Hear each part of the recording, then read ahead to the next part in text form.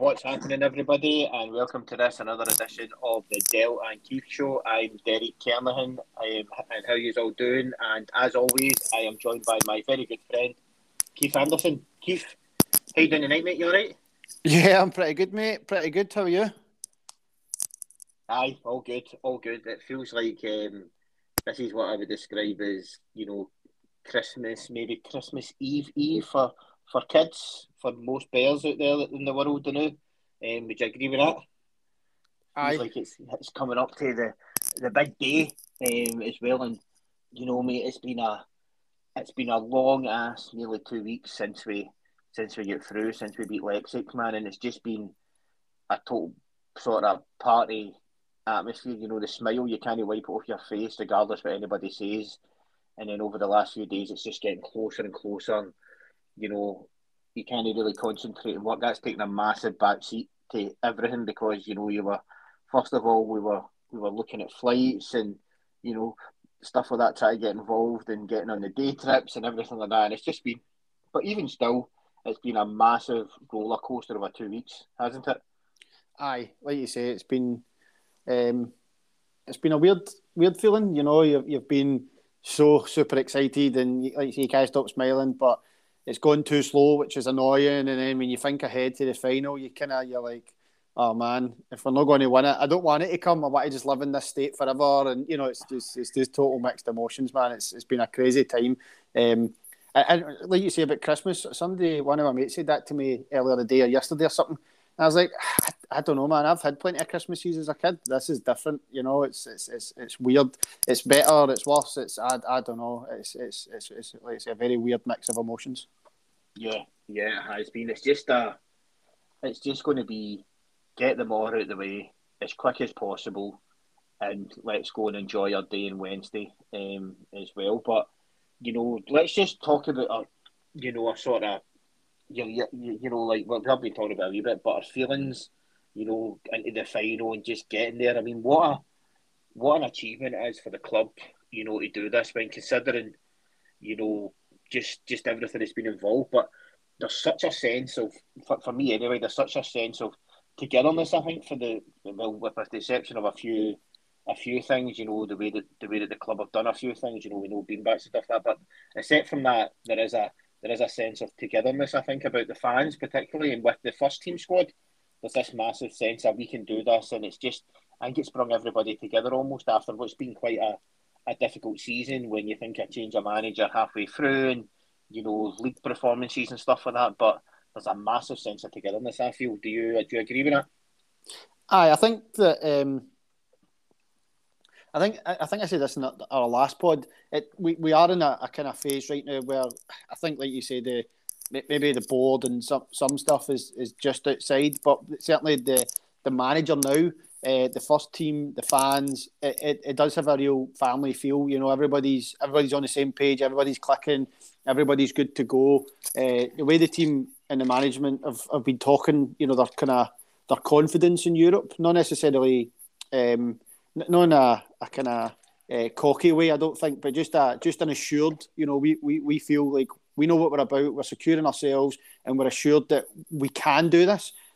I think that's resonated with the fans quite a lot, and the fans have got right behind it. And obviously, the Knights at Ibrox, as we'll probably talk about, have been famous and will be famous now, and look back on as some of the greatest. So I think, there's a real sense of everybody pulling in the same direction. Yeah, big time. Big time. I mean, there's times, Keith, when I'm sitting there and like I'm working away or I'm just sitting there with my family and stuff like that, and I just think we're in the Europa League final. That is amazing. And over the last, since the Leipzig game, my daughter, who's 6 year old, knows the John Lundstrom song inside out because I sing it so much during the day.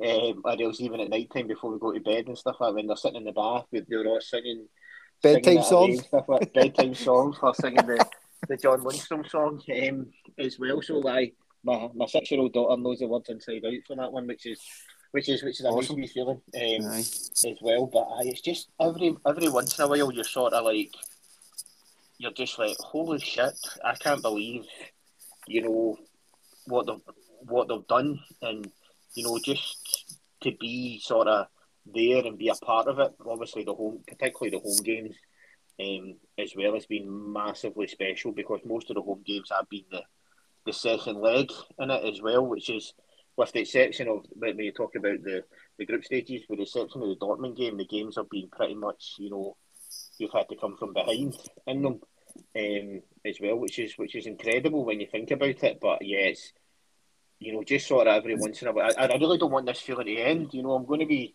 when Wednesday, wake up Thursday morning and I'm like, oh, fuck, the game's been, almost, because you're just so excited and looking forward to it, as well. But let's talk about the journey, Keith. Then the European journey that the team have went on.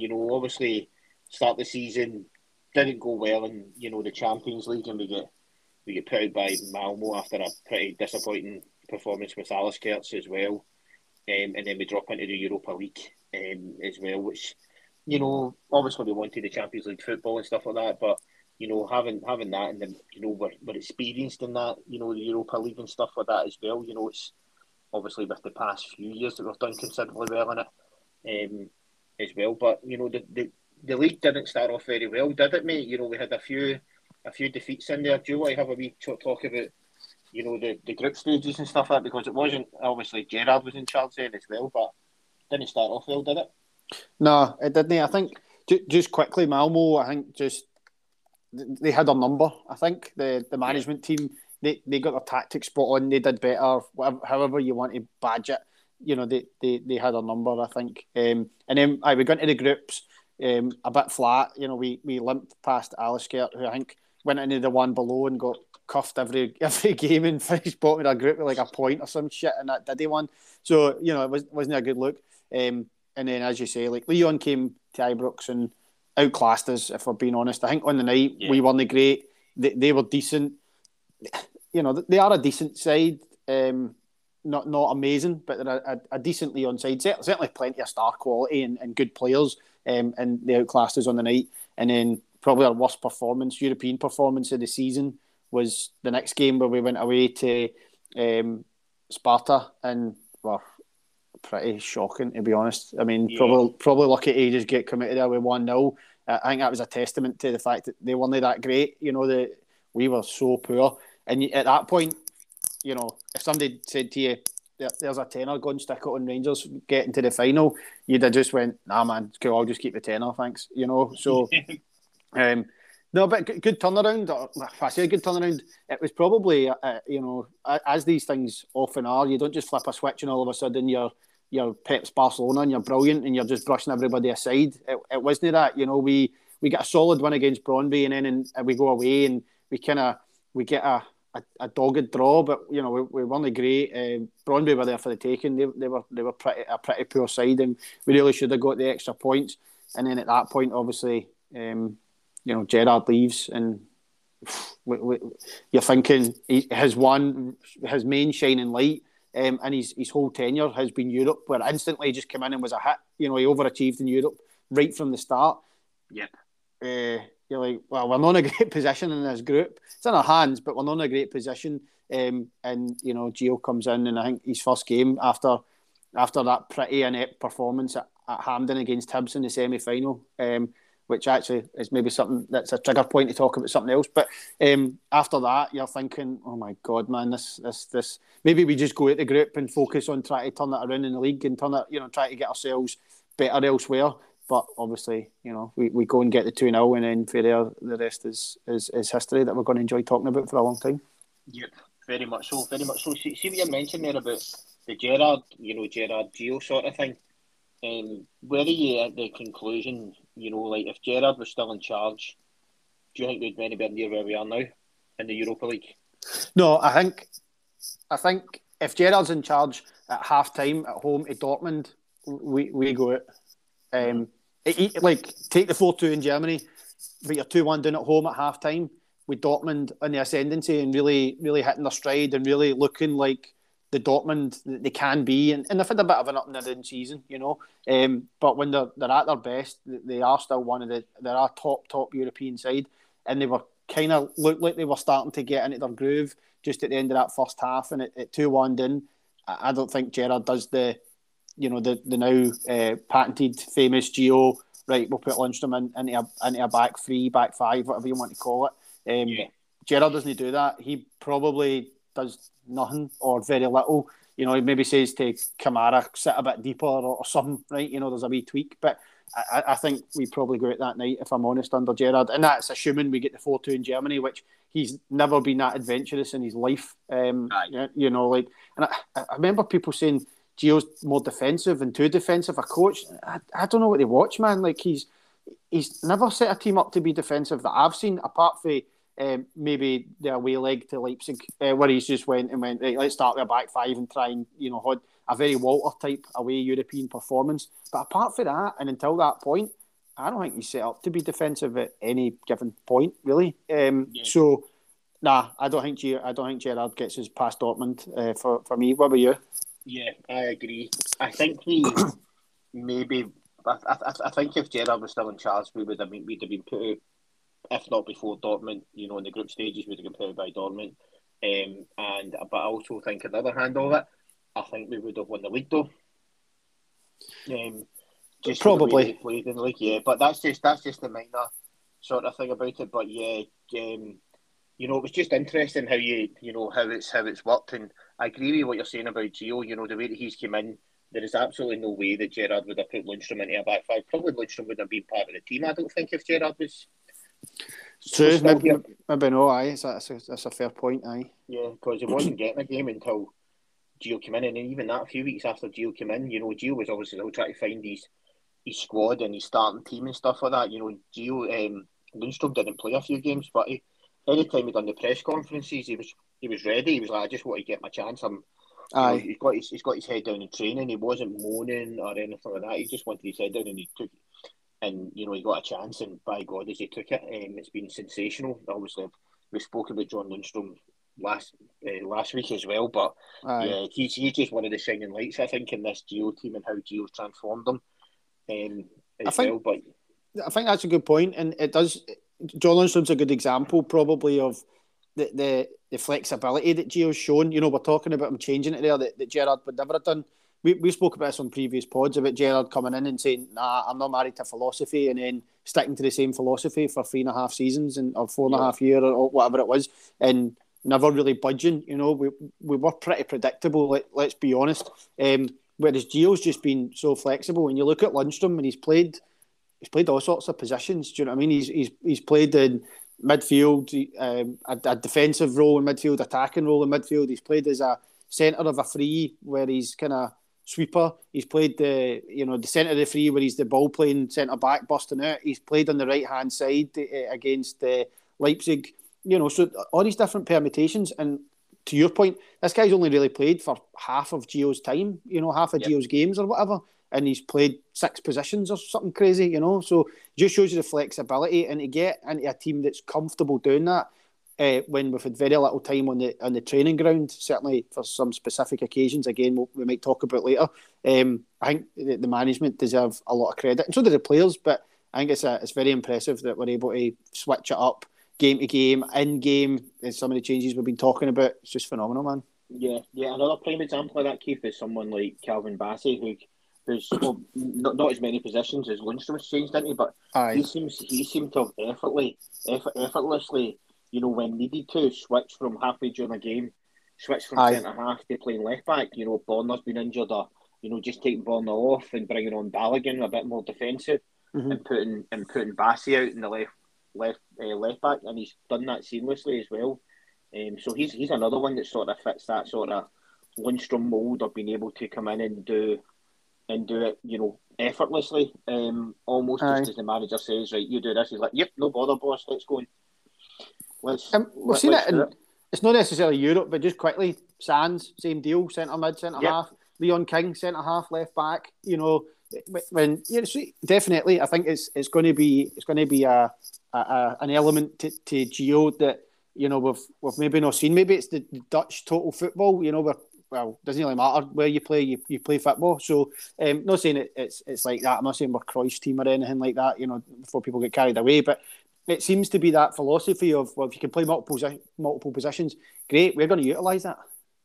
It's like when you're playing Football Manager and you want someone who's offers that flexibility in your team. You know, Ian you Murray. want someone. You want exactly. You want someone who can play across the back line. You want a. And it was In goals up front. the old Championship manager. It was Nicholas Alexanderson. He played every position in the park. You know, you wanted somebody like that, and that's what we offer in certain extent to some of these players. You know, like Bassey, you'd happily put him in at centre half. You'd happily put him in at left back. Lundstrom, you'd happily play him in any of those positions that we mentioned as well. You know, James Sands offers that flexibility. Leon King, who's pretty much he's come in recently, a good young talent. Aye. He's played centre half, left back, right back, and then he came on against Motherwell in defensive mid for those last few minutes as well. True, so right enough. There's guys like that who can come in and offer, you know, so many different aspects down there defensively, which is good. Then also we've got the guys who are attacking who can all switch about as well in a number of different positions. Becoming a false nine recently as well, which has worked out quite well for us in there as well. So there's a number of different things that's sort of happening, you know, which is really encouraging to see. So Keith, let's continue more. We obviously went off on a wee bit of a tangent there, but let's go back to the journey then. So after the group stages, the next draw that we get, the next game that we get is just an easy game against Dortmund. It's only the favourites. Only the favourites for the tournament as well. And we were sort of we discussed this at that point, you know, as well. You know that we were a bit like, whoa, this is huge. If we can get a victory here, this is massive. But also, me and you at that time were also still very much focusing on the league because we obviously didn't. No one actually thought we were going to get in this situation that we're in. No, we were always like, the league's a priority. But wow, that game in Dortmund was just sensational. You know, the way that they played, like you mentioned there, the attacking emphasis that they had in the game as well, everything just fell into place. And you know, 4-1 was just, you know, flattered them because we could have more, and then they obviously got that goal, which was a cracker.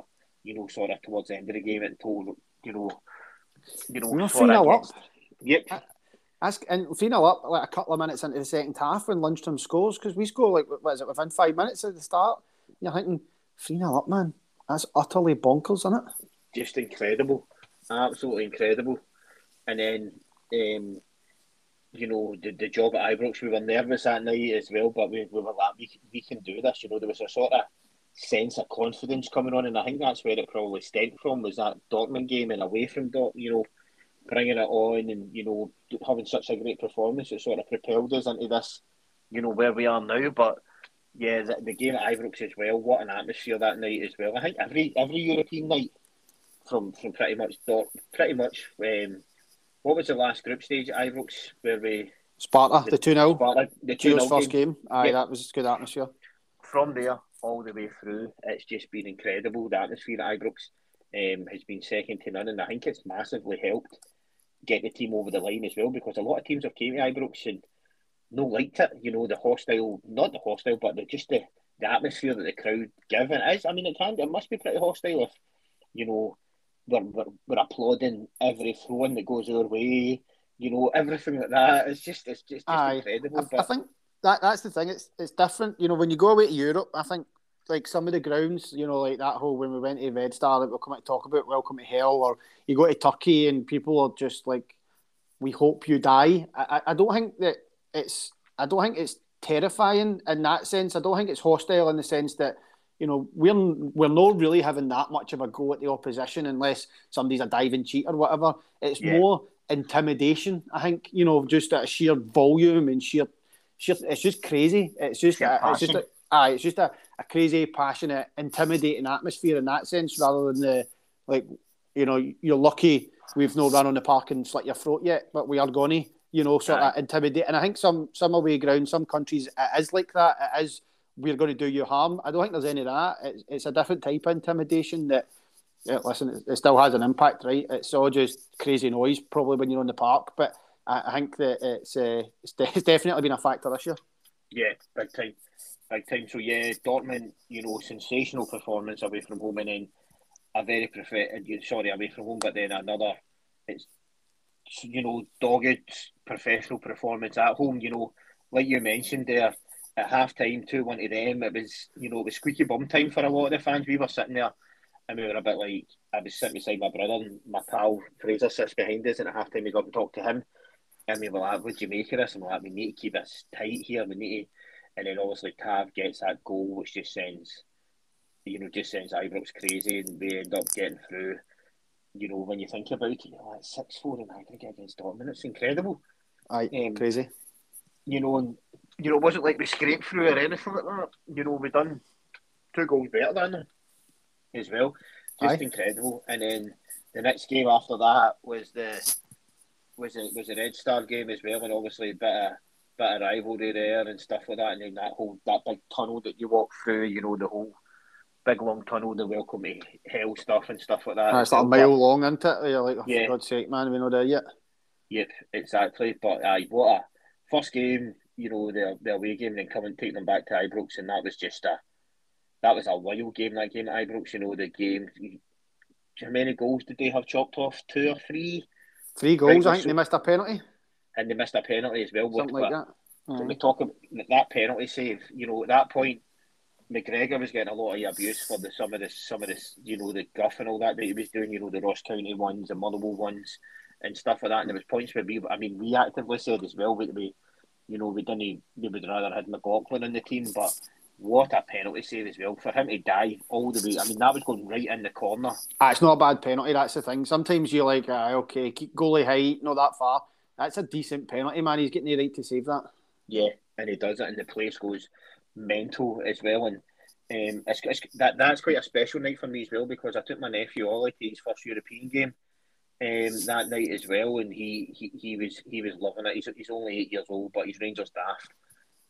Absolutely loved it, and that's a special night for me, because I loved it. And then we also got an end of the Rangers TV, the snippet that they done inside Ibrox as well. So that holds a special bit for me and Ollie as well. What a first European game, man, because that's a wild one, isn't it? Exactly. It wasn't a 3-0 game. They were decent, and they put us under pressure.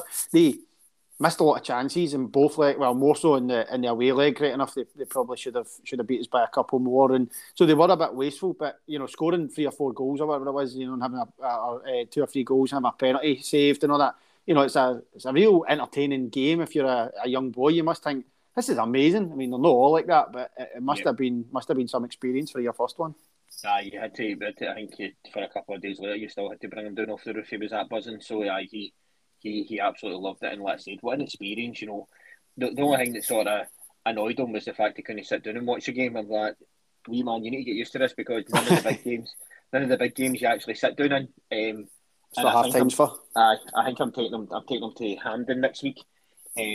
As well, so he's going to get used to that as well. And then Saturday, with that as well. God, we've even mentioned the Scottish Cup final. We've been buzzing about Thursday. What another fantastic game, another fantastic performance from Rangers, and getting the job done. And then you're almost like, wow, we're in the quarterfinals here. This is wild. And then we get Braga, who we've played before. We know what they're like, and that stadium they've got is just with that big, cliff at the end. It's just magical. I love that stadium. It's absolutely incredible. And again, a rather dogged performance, like you said, in the first leg to get beat 1-0. And that game gave me.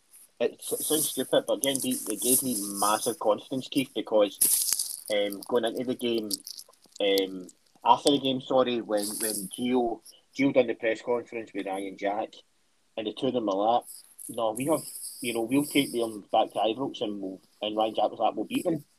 And I was like, that's what I love to hear, that's what I love to see. And we done that as well, because when the game finished, the Braga players celebrated like they'd won and they were through. And you're like, hold on a minute, you still got another leg here. And at Ibrox particularly as well, and we put them, bit touch of cloth at times with it, but then the red card that they got in the early, the red card that they got in the game, and then also the red card in extra time. That was it. They just ran out of steam, didn't they? Aye, yeah. The crazy thing is, that's a team that all right, I don't know how many of them were exactly the same, but I'd imagine there's a decent core or chunk of the team was at Ibrox when they were 2-0 up with 20 minutes to go and lost the game 3-2. So, they know what it could be like. And I think, that for me, that Braga game, that 3-2 game, that was one of my favourite nights at Ibrox. Do you know what I mean? When we turned it around, Hadji and all that. So they'd been at Ibrox before. They knew that you could get on the end of a bit of a pasting if we get ahead of steam and the fans are right behind the team and all that. So they kind of over celebrated as it turned out in the home leg. Scored very early. Tav scores in 2 minutes or something like that, and we're 2-0 up. Should have been 3 with a goal chopped off for the wee home ball by Borna. And then, you'd have been laughing, but 2-0 up, looking good. They score late to take it to extra time. But like you say, they get an extra man sent off. They're down to 9 men. Roof scores that goal. That was it. They could just blow the whistle then when they went down to 9 and we were 3-1 up. But we see it out nice and comfortable, amazing. Since then, as soon as Roof scored, that's it. And everybody's now you're like, okay, shit, this is getting real, man. This is Seville could be happening here. This is bonkers. Exactly. And then you've got to remember during that time as well, like you mentioned a good point about Roof scoring as well. We lost our Fredo Morelos during that time, and Roof was sort of in and out, obviously with his injuries, and then obviously he's been injured again. Now coming up with his touch and go for the final, but he sort of came in and he was massive in the part that he played. I think Roof, even though it was only for a couple of games, but what a part he played holding the line up front for those games that he did, and then obviously losing Morelos as we did was a massive kick in the balls. But the team showed the guts and determination that you need to do in order to win these games, and they done it. And then next up was Leipzig, and then when you're like, fucking hell, we beat Dortmund, we're thinking we're doing all right here. Then you get Leipzig in the draw as well, and they beat Atalanta in the quarter final, the quarters, so they're no mugs either. But Leipzig are a quality outfit. The money that they've spent, they're owned by a massive conglomerate in Red Bull as well, so they're able to throw money about everywhere. And they get through the first leg 1-0 again, like you mentioned, like Walter Smith-esque Rangers. Ultra defensive, 3 at the back, but. We did have a few chances. Ryan Kent's miss, in the start of the second half as well. And then obviously we were quite lucky with them, with the boy that Christoph and Nkunku chance. where he rounds McGregor and puts it over the bar. And he just, that's where he just got voted Bundesliga Player of the Year. Did he? Yesterday, yeah. Bundesliga Player of the Year he got yesterday for it. So Lewandowski must be pissed off, man. So he get voted that this yesterday, and then obviously we got that goal that they scored from the left back who used to play for City, and Angelino. He's got a good left foot. That guy, man. He's got a cracking left foot. He could crack him. He cracked Joe Aribo with one in the home leg, didn't he? Or not? Yeah, he did. He certainly did. Went for a nap. So that way, I was thinking we were watching that game like, man, we can get. If we can make this nothing each year, that is incredible. But unfortunately, they got that goal just towards the end of the game. But 1-0's still not the end of the world. And then when we were, as we do for every game, every European game, we've went to the home game. We've went to the pub, the Grapes Bar, just over at Kinnan Park. We do that every game. We go for a few pints in there before we walk down to Ibrox. We were talking about it, and we were. We asked the scores, and I think I said 2-0 to Rangers, and you said 3-1 to Rangers, and you were right, mate. But what a night that was. Let's just talk about that, man. Just a massive roller coaster of emotions being in there, and the place was jumping, and then you get the goals, and then they score, and you're like, fuck, and then the big man himself, Super John, pops up and puts in the back of the net, and the place just goes tonto squared. And then after that, we're like, we're not getting beat here, and then it's just party time from then on, isn't it? And then we were after the game still in Ibrox 20 minutes later singing and dancing. Like you said, an amazing night. Just in general, I think the thing for me for the that second leg, that struck me is we probably like think about the away leg. How did we play? Right, we played defensive, Walter, all that stuff that we've mentioned, and then at the weekend you were away at Sharkhead, a game we need to win. We get a respectable one each draw. We've said on before we deserved to beat them. We were better. They were tired, and probably fitness we'll mention in a second. But and then so that's a Sunday. So then on a Monday it's the day off, and sadly Jimmy Bell passes away. Yep. So then Tuesday they get a day off. Gio said we came in, but we didn't really train. We basically farted a wee bit just to loosen off, and that was it. So then you've got training on the Wednesday for the game on the Thursday, for the biggest game of your career, arguably for some, if not all of these boys. And you're like, you've had one day to prepare. Yeah, and it's incredible. To come out against a team as good as that beat you 7 days earlier, with the exact same boys, the exact same 11, and to come out and play in a totally different way, take the game to them, and, power over them, really. For the first half anyway, then the second half is a wee bit more cagey. They score, and then Lundstram scores, and the place goes absolutely mental, and we see it out, and it's phenomenal. But I just think, that's something that we've not spoke about a lot. I'm not hearing a lot of people talking about the credit they deserve for that. And it goes back to the flexibility point we mentioned earlier for Gio to just be like, look, mate, this is actually what we're going to do today. And the more to go, cool, execute, because that's pretty much what must have happened. It's not like they've sat down and had hours upon hours to prepare, and days and different drills, and, trying all the different patterns, and none of that at all. They've just had to, right, switch feet, biff, let's go for it, change of gear, and the sports car's away now. That's kind of what's happened. So I think they deserve a lot of credit for it. And the fitness element is worth mentioning, because it seems like we're getting fitter and fitter as the season goes on, and these other teams are starting to flag. And I think that was part of the Leipzig problem. One of their boys said, I don't know if it was before the first leg or after the first leg, but when they played in the league, we're getting tired. But I think the first, when at Ibrox, by that point, we'd played 10 extra games than them. Yeah. When at the away, our home leg, sorry. So they're tired before the game. We've played 10 extra games, and we're steamrolling over the top of them. They couldn't live with us. Phenomenal. The fitness has been brilliant.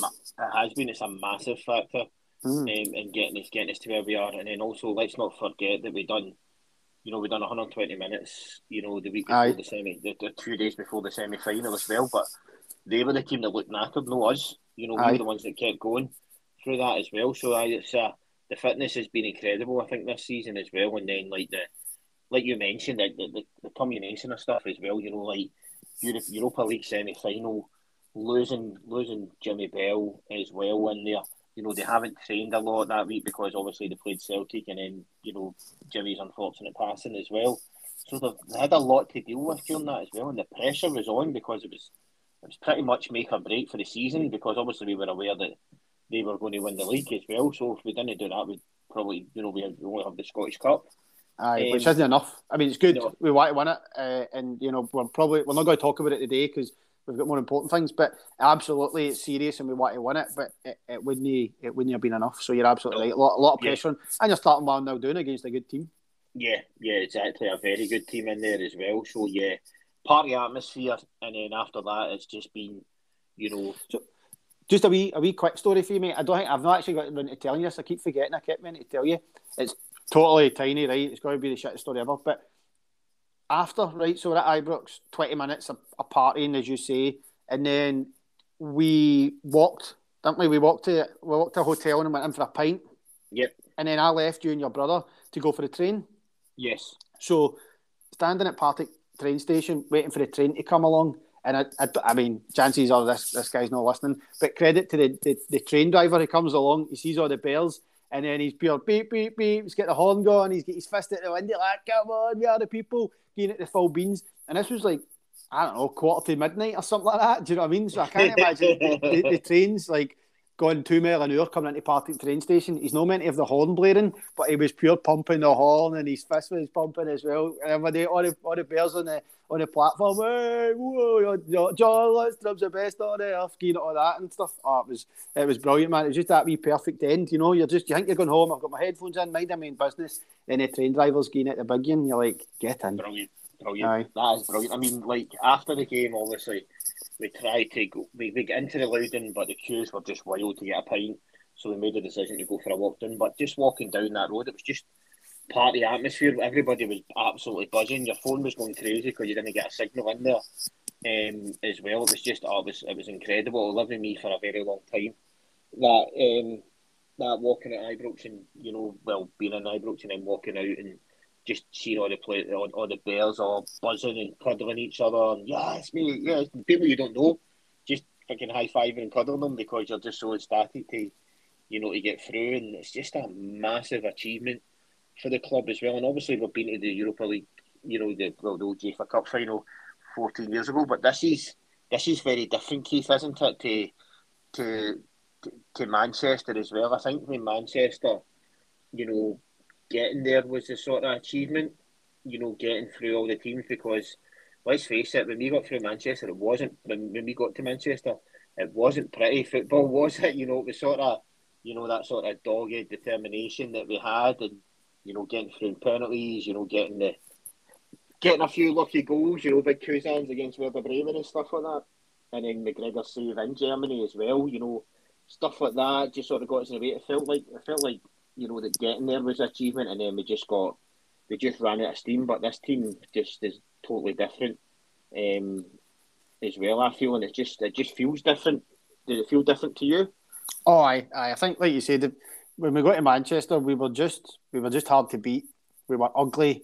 It was, we made it a hard slog, and a lot of teams just were like, I can't be arsed with this, basically, right? Or, we don't get me wrong, there was moments of quality, like Sporting away, we score a couple of good goals. We scored a good goal, or in fact, 2 good goals against Bremen at Ibrox as well. So there was moments of quality, and we did have players that could deliver moments. But by and large, it was we're going to be hard to beat. We're going to make it ugly. We're going to drag you into deep water and drown you. And that's what we did.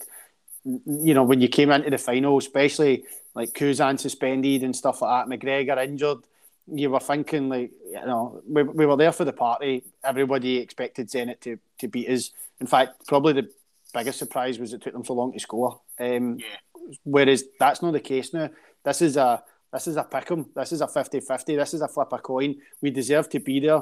We don't need to go through all the stats, but Tav's the top goal scorer. Kent's got the most assists, joint with Kostic or Kostic, or however you say the boy's name, for Frankfurt. So we'll talk about them in a minute, maybe. But we've got the most passes and goals and the most shots on target, the most goals as a team, and we deserve to be there. We're scoring goals. We've beat everybody. There's been no penalties or anything dodgy. We're there on merit, and we've got as good a chance to win it as Frankfurt do, at least. Whether we're favourites or not, you could debate, but for me, we're right there. We're right there, and it wouldn't be. I mean, it would be a shock in general, but as a one-off game, would it be a shock if Rangers beat Frankfurt? No, not at all. Shock if we win the tournament, but it's not the same. They're slightly different points. Yeah. And let's talk about the opposition then, Keith, and what they're going to bring. I mean, obviously, they're sitting 11th or 12th in the Bundesliga, but that's very different. Look at the team that they've put out of this competition as well. Barcelona, West Ham, just to name the quarters and the semis there that they put out as well. 2 good teams in there as well. They're no mugs either, so it's going to be a very hard game to get through. I think the Barca point's interesting because, again, like everybody, many Rangers fans and players and staff, and we took belief in beating Dortmund. Well, they're going to take just as much belief in beating Barca. People going, we beat Dortmund, we feel like our name's on the trophy. They're going to say, well, we beat Barcelona in the Nou Camp, we feel our name's on the trophy. And rightly so, So, they're no mugs. If anybody makes it to a major European final, they deserve to be there, and they're a good team, and you need to show them respect. So forget the league position compared to Dortmund second and they're 11th. It doesn't matter in a one-off game. they're a quality side. They've got quality players. So absolutely, it's going to be an interesting game. Just quickly before we get into maybe speaking about them in the final in a wee bit more detail. We've been talking. Something hit me there. We've mentioned, I don't know, one of the boys, I think it was maybe Toner that's been on our show before, put in the group chat, Liverpool have played every possible game because they've got to the final of every tournament they've entered. Yeah. We're a Hibs defeat away for the same thing. Yeah, exactly. It's massive, isn't it, when you think about that? That's crazy. I just realised that, actually. Yep. Yeah. Yeah, it's very true. That Hibs. We beat Hibs at Hampden and we make the final of the two cups. We play every game in the league and we make a final in Europe. Yeah, that's incredible. I mean, it is an incredible achievement that what we've done to get there as well, and it didn't start becoming real, and now it feels almost like it's still no real, even though it's only 2 days away. Let me ask you about the final. Then 2 days away. How do you feel? Do you feel that it's like a 70s classic final? Eintracht Frankfurt and Rangers. Do you think it sounds a bit old school? Rather than some like Leipzig Modern Money. It's two kind of classy, historic clubs. Would you agree with that? Yeah, very much so. It sounds like two sort of old school classic clubs, doesn't it? Because we've been about. It's not like like you mentioned, Leipzig versus this. A sort of up and coming team that's coming out anywhere like City. For example, with massive amount of money. Who have came out of there, two clubs who have came out of the that's what makes football so good and so beautiful. That's why it's called the beautiful game, to have games like this in a final. It's just football at its purity, isn't it, as well? Two old school clubs who have got massive fan bases, ascending on a City. It's just going to be incredible. And it's, true. Talking about the City as well, the sort of, the way that they've done things, I think that needs to be maybe highlighted, but maybe at another time, like we're playing in a 40,000 seater stadium, which is, Seville's got 3 different stadiums in it, and that's the lowest one. That's the lowest attended stadium, the lowest capacity stadium, sorry. Fucking throws in a 60,000 seater stadium, both teams would fill it. Give the fans an extra couple of thousand tickets each, rather than this 9,500 each, because, Frankfurt took 35,000 people to the Nou Camp. Let's not forget 35,000 fans to the Nou Camp. I think between their club, and they applied for over 100,000 tickets. Obviously, they applied for 100,000 people applied for tickets as well. So, for this game, so they've got a massive fan base as well. Big city, as well. One team city in there as well. So it's huge. As well, and the same as us. Look at us, our fans. Our support goes worldwide. It's just it is for the purists. Maybe not. Maybe UEFA would probably want Barcelona versus Leipzig in there, but tough titty. Exactly. I get it. The Yuckies. It's the Bears, and who are playing in it as well. But yeah, it's going to be a very, very special day, and it's going to be. I mean, it has been an emotional, couple of weeks and stuff like that. Wednesday night's going to be very emotional. I remember when I was in Manchester, and I was very lucky to get a ticket for the game, and I was there, and I was sitting myself. None of my pals were sitting beside me. None of my family had tickets or anything like that. It was just me there, even though my family were down with me. And the guys that were sitting round you didn't know them. You shook their hand and asked them what's their name and where you're from. You done that with all the guys round about you. And then just before the game started, I just felt this massive urge of emotion, and I woke up and tears were coming down my face because I was just so proud. And I think Wednesday's going to be like that as well. It's going to be a very, very proud moment when you see the team coming out there as well. And it's it's been nearly 2 weeks building up tension, and it's just like every bear in the world's probably like, fucking hurry up Wednesday. So it's going to be a very emotional day as well, and there as well. We've got our own day lined up. Me and you, we're going to do our routine that we always do. We're going to go for a pint of grapes, go for a and just sort of discuss everything that's happened and just where we've got to, as well, and go for a wee walk around the stadium and stuff like that as well, because we're unfortunately not making it over there, as well. So it's going to be a very, very special day, I think, as well, and quite an emotional day, mate. No, I mean it'll be special. It'll be emotional. definitely through the day, in the build-up, walking out, and then however the game goes will determine the next range of emotions, won't it? The next set, and how you feel for the next few days. Exactly. I think either way, Thursday's going to be a bit of a write-off in it. So it'll be an intense few days, man. I just can't wait to finish work tomorrow, and then just we can really start it. Like you said, it started since Roof scored against Braga, if we're being totally honest. But it'll kick up to. I mean, it's beyond 11 already, so it'll kick up to whatever 55. Pick a number, right? So, man, it's going to be an amazing day. Just hope we can get the win and really solidify it as some special day and something special. And we'll review the game no matter what later in the week or whatever. So, or maybe after the cup final as well, we can review the two of them. But it's going to be that's the thing, man. Like, see if we win it, you're going to be knackered because you're not going to be, you're going to have adrenaline. You're not going to be able to sleep. You're going to be emotionally drained.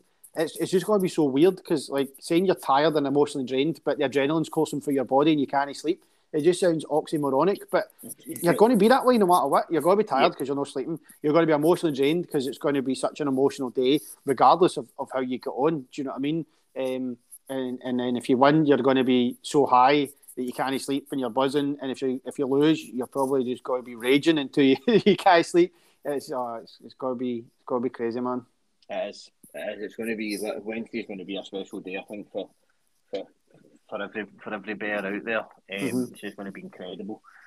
So I just hope that obviously I'm not going to do any build up or predictions or anything like that as well. This was purely about the build up to the game, this podcast. But I just hope everybody enjoys their day and remembers it as well as a very special day in their club's history. As well, and this is, I mean, the fans have been there through thick and thin. You've got to think the last 10 years, Keith, that we've had, it's been a fucking kick in the balls every way, except from last year. So many false dawns, isn't it? Like, it's been everywhere you looked was a kick in the nuts. Like I said to you at the start of May was it was mine and my wife's 9-year wedding anniversary, and that day that we get married was the day that we lifted the third division trophy. And look where we came from there. From there up to now, we're Europa League finalists, and it's just incredible. Coming from everything that we've went through. The McCoist era. Fucking Murty in there, McDowell managing Murty twice, Pedro, Warburton. Coutinho. It's just been massive shit show after another.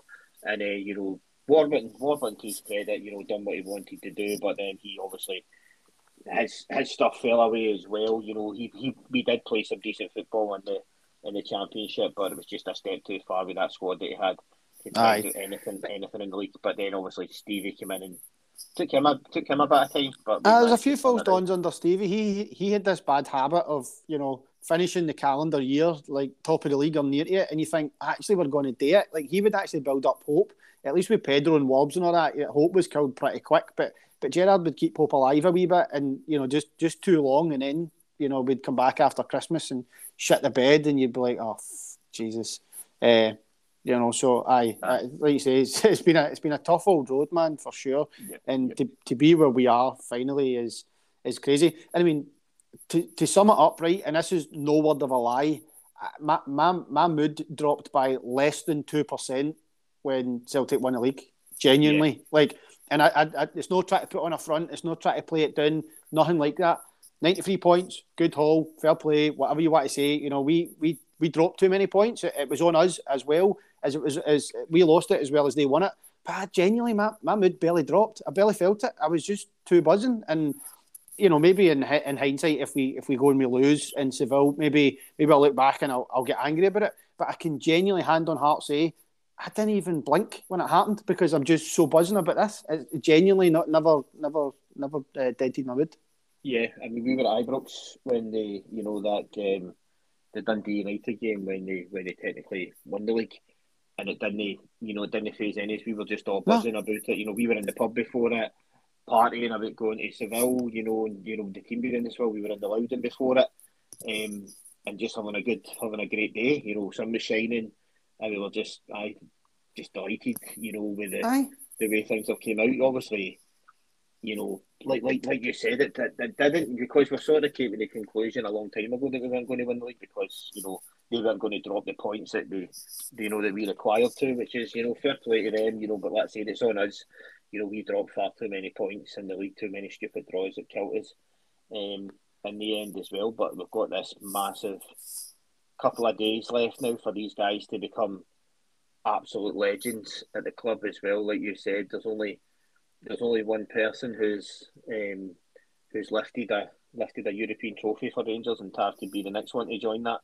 Be phenomenal, man. I know. So let's say there's a very, very to be a Ranger in there as well. And it's something. I mean, people try to play it down, but like the last time a non-top 6 European, I know they talk about the big 5 leagues, but Portugal's quite a close 6th. So, see, if you talk about take Portugal out it, the last time a non-top 6 side won the Europa League was 2009. Who was Shakhtar. Shakhtar. And then before that, it was obviously 2008 when Zenit won it. Yeah. So, like for a non-top 6 side to go and win it, it doesn't happen that often. It's not like it happens every other bit. And I didn't look too far before that, but I would imagine before Zenit, it was probably another couple of years again. Do you know what I mean? Like it's so I don't know. I just think it's you can't downplay it, like you say. It's something special, and especially in modern football with the way the money goes these days. Like 2008, and when we got there, regardless of how we got there, it was, we had no right to be there. But financially, and the way football's set up now, it's 10 times worse than it was then. I mean, like how much? And I mean, pound for pound, our team then cost more money than our team does now. And to think that the money's exponentially, or like 10 times whatever, it's not, so pound for pound. If you include the inflation of football inflation, it's even madder than that. Do you know what I mean? It's pennies our team costs compared to that team. So, oh man, what an achievement! And UEFA are also making it more difficult for teams to get into the Champions League like that, because obviously this new announcement that they're doing, that they're giving one of the big countries, maybe the top 4 countries or top 5 countries, they're giving one of their teams an extra place. So if you finish fifth, Man United finish 5th for talking sakes, they'll get in on good merit because they've done so well in the competition before, or like an Arsenal, or someone like that, who have done that as well. So it just makes it even more difficult for you for the smaller countries to get into the Champions League. And they hand you like automatic or more places for that the new one, as if that makes up for it. We'll take one Champions League spot away and we'll give you 3 in the conference. And you're like, but that I don't want that. That's like taking away a Mars bar and giving me 3 nuts. Like it's not the same thing. It doesn't. They don't equate. It's no simple maths. I'll give you 3 and taking away 1. So I know you're right. They're making it harder, and it's clear that they don't really want any part of us. On that, but I had to look at the coefficient for Scotland. Right. Rangers have had more points this year, or over the last 2 or 3 years, cumulative, whatever. I can't remember how many years you kind of builds up points than the rest of the teams put together. I think it's 38.5 or something like that, and Rangers have got 22.5 of that. Celtic are 9.5, and then you get like Aberdeen, St Johnstone, and somebody else are on like a point, 2 points, or something stupid. So we've had more points than the rest of Scottish football put together. Yeah. I mean, when you think about it, the runs that we've done as well, and then under Gerrard, the 3 seasons that we had under him, from this season, the competition we've done exceptionally well, and I'm going from the qualifying rounds right through to the group stages, and then getting into the knockout stages last season as well, which was incredible. But also, Keith, the other thing that comes with this as well is, one of the things we haven't actually discussed is the financial implications of us getting to the fight, just getting to the final. From UEFA, I think prize money alone I think it's something where we're tallying up about 16 million, 16.5 million. Not to mention gate receipts, and everything like that we're going to get. We should have, the extra income that this gave us. I mean, look at the semi final. 50 pound a ticket.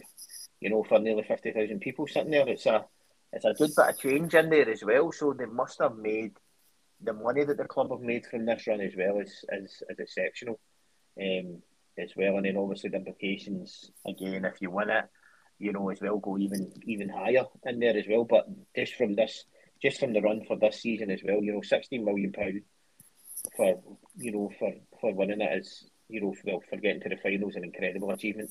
Aye, and like you say, if you times that by even just the knockout, the 4 home games and the knockout stages, you've run about another 10 million quid. Never mind the group. Yeah. Do you know what I mean? Yep. To your point about by the time you get sales, buying pies and drinks and all that sort of stuff, you're probably up north of £2 million a game. Just say 2.5 million roughly. At least 50 times 50,000. Do you know what I mean? Like you're going to no bit kicking the arse off another 10 million on top. So conservatively rounding a wee bit, 25 million plus whatever you made for the group. You know what I mean? Like that's not to be sniffed at. That's good money. That's really good money. So, and ahead of where we would have expected and probably budgeted to be. So that's always welcome. And also, just before we finish up, mate, this week, well, probably since we get through, the superstores, the shops have probably took an absolute battering in terms of revenue because everybody's doing their Seville shopping, aren't they, as well? They want to do top, or else if they've had a top of season, a lot of boys want a new one to wear, or girls as well want a new one to wear when they're over there as well, and everybody wants a home top because that's what they're going to be wearing on match day as well. So the money has went through the roof. So it's been an absolute, it's been sensational as well, just to bring it all in. Like I say, it's a massive plus. Everything from this competition this season has been a massive plus, with the exception of the first few games. But other than that, it's been absolutely incredible, and I'm so proud and so happy to be a part of this football club and this wider Rangers community as well. I'm just absolutely love it, and I'm so glad I'm a Blue Nose. Oh, absolutely, man! I think the only thing that can top if we win it is if we can flood that much demand that Castor stopped sending his emails because they're like, oh man, we just can't keep up. We're putting us under too much pressure here. If you could do that, then we would really achieve something ultra special. But all kidding aside, like you, mate, just super proud, and there's nothing I'd rather be. It's as simple as that. Exactly, mate. So I think that's a good place to end it today, mate. Just want to say thank you to you, Keith, as well, and just whatever you're up to on Wednesday, go and enjoy it, savour the moment, and remember we are the people. Cheers, Keith. Cheers, mate.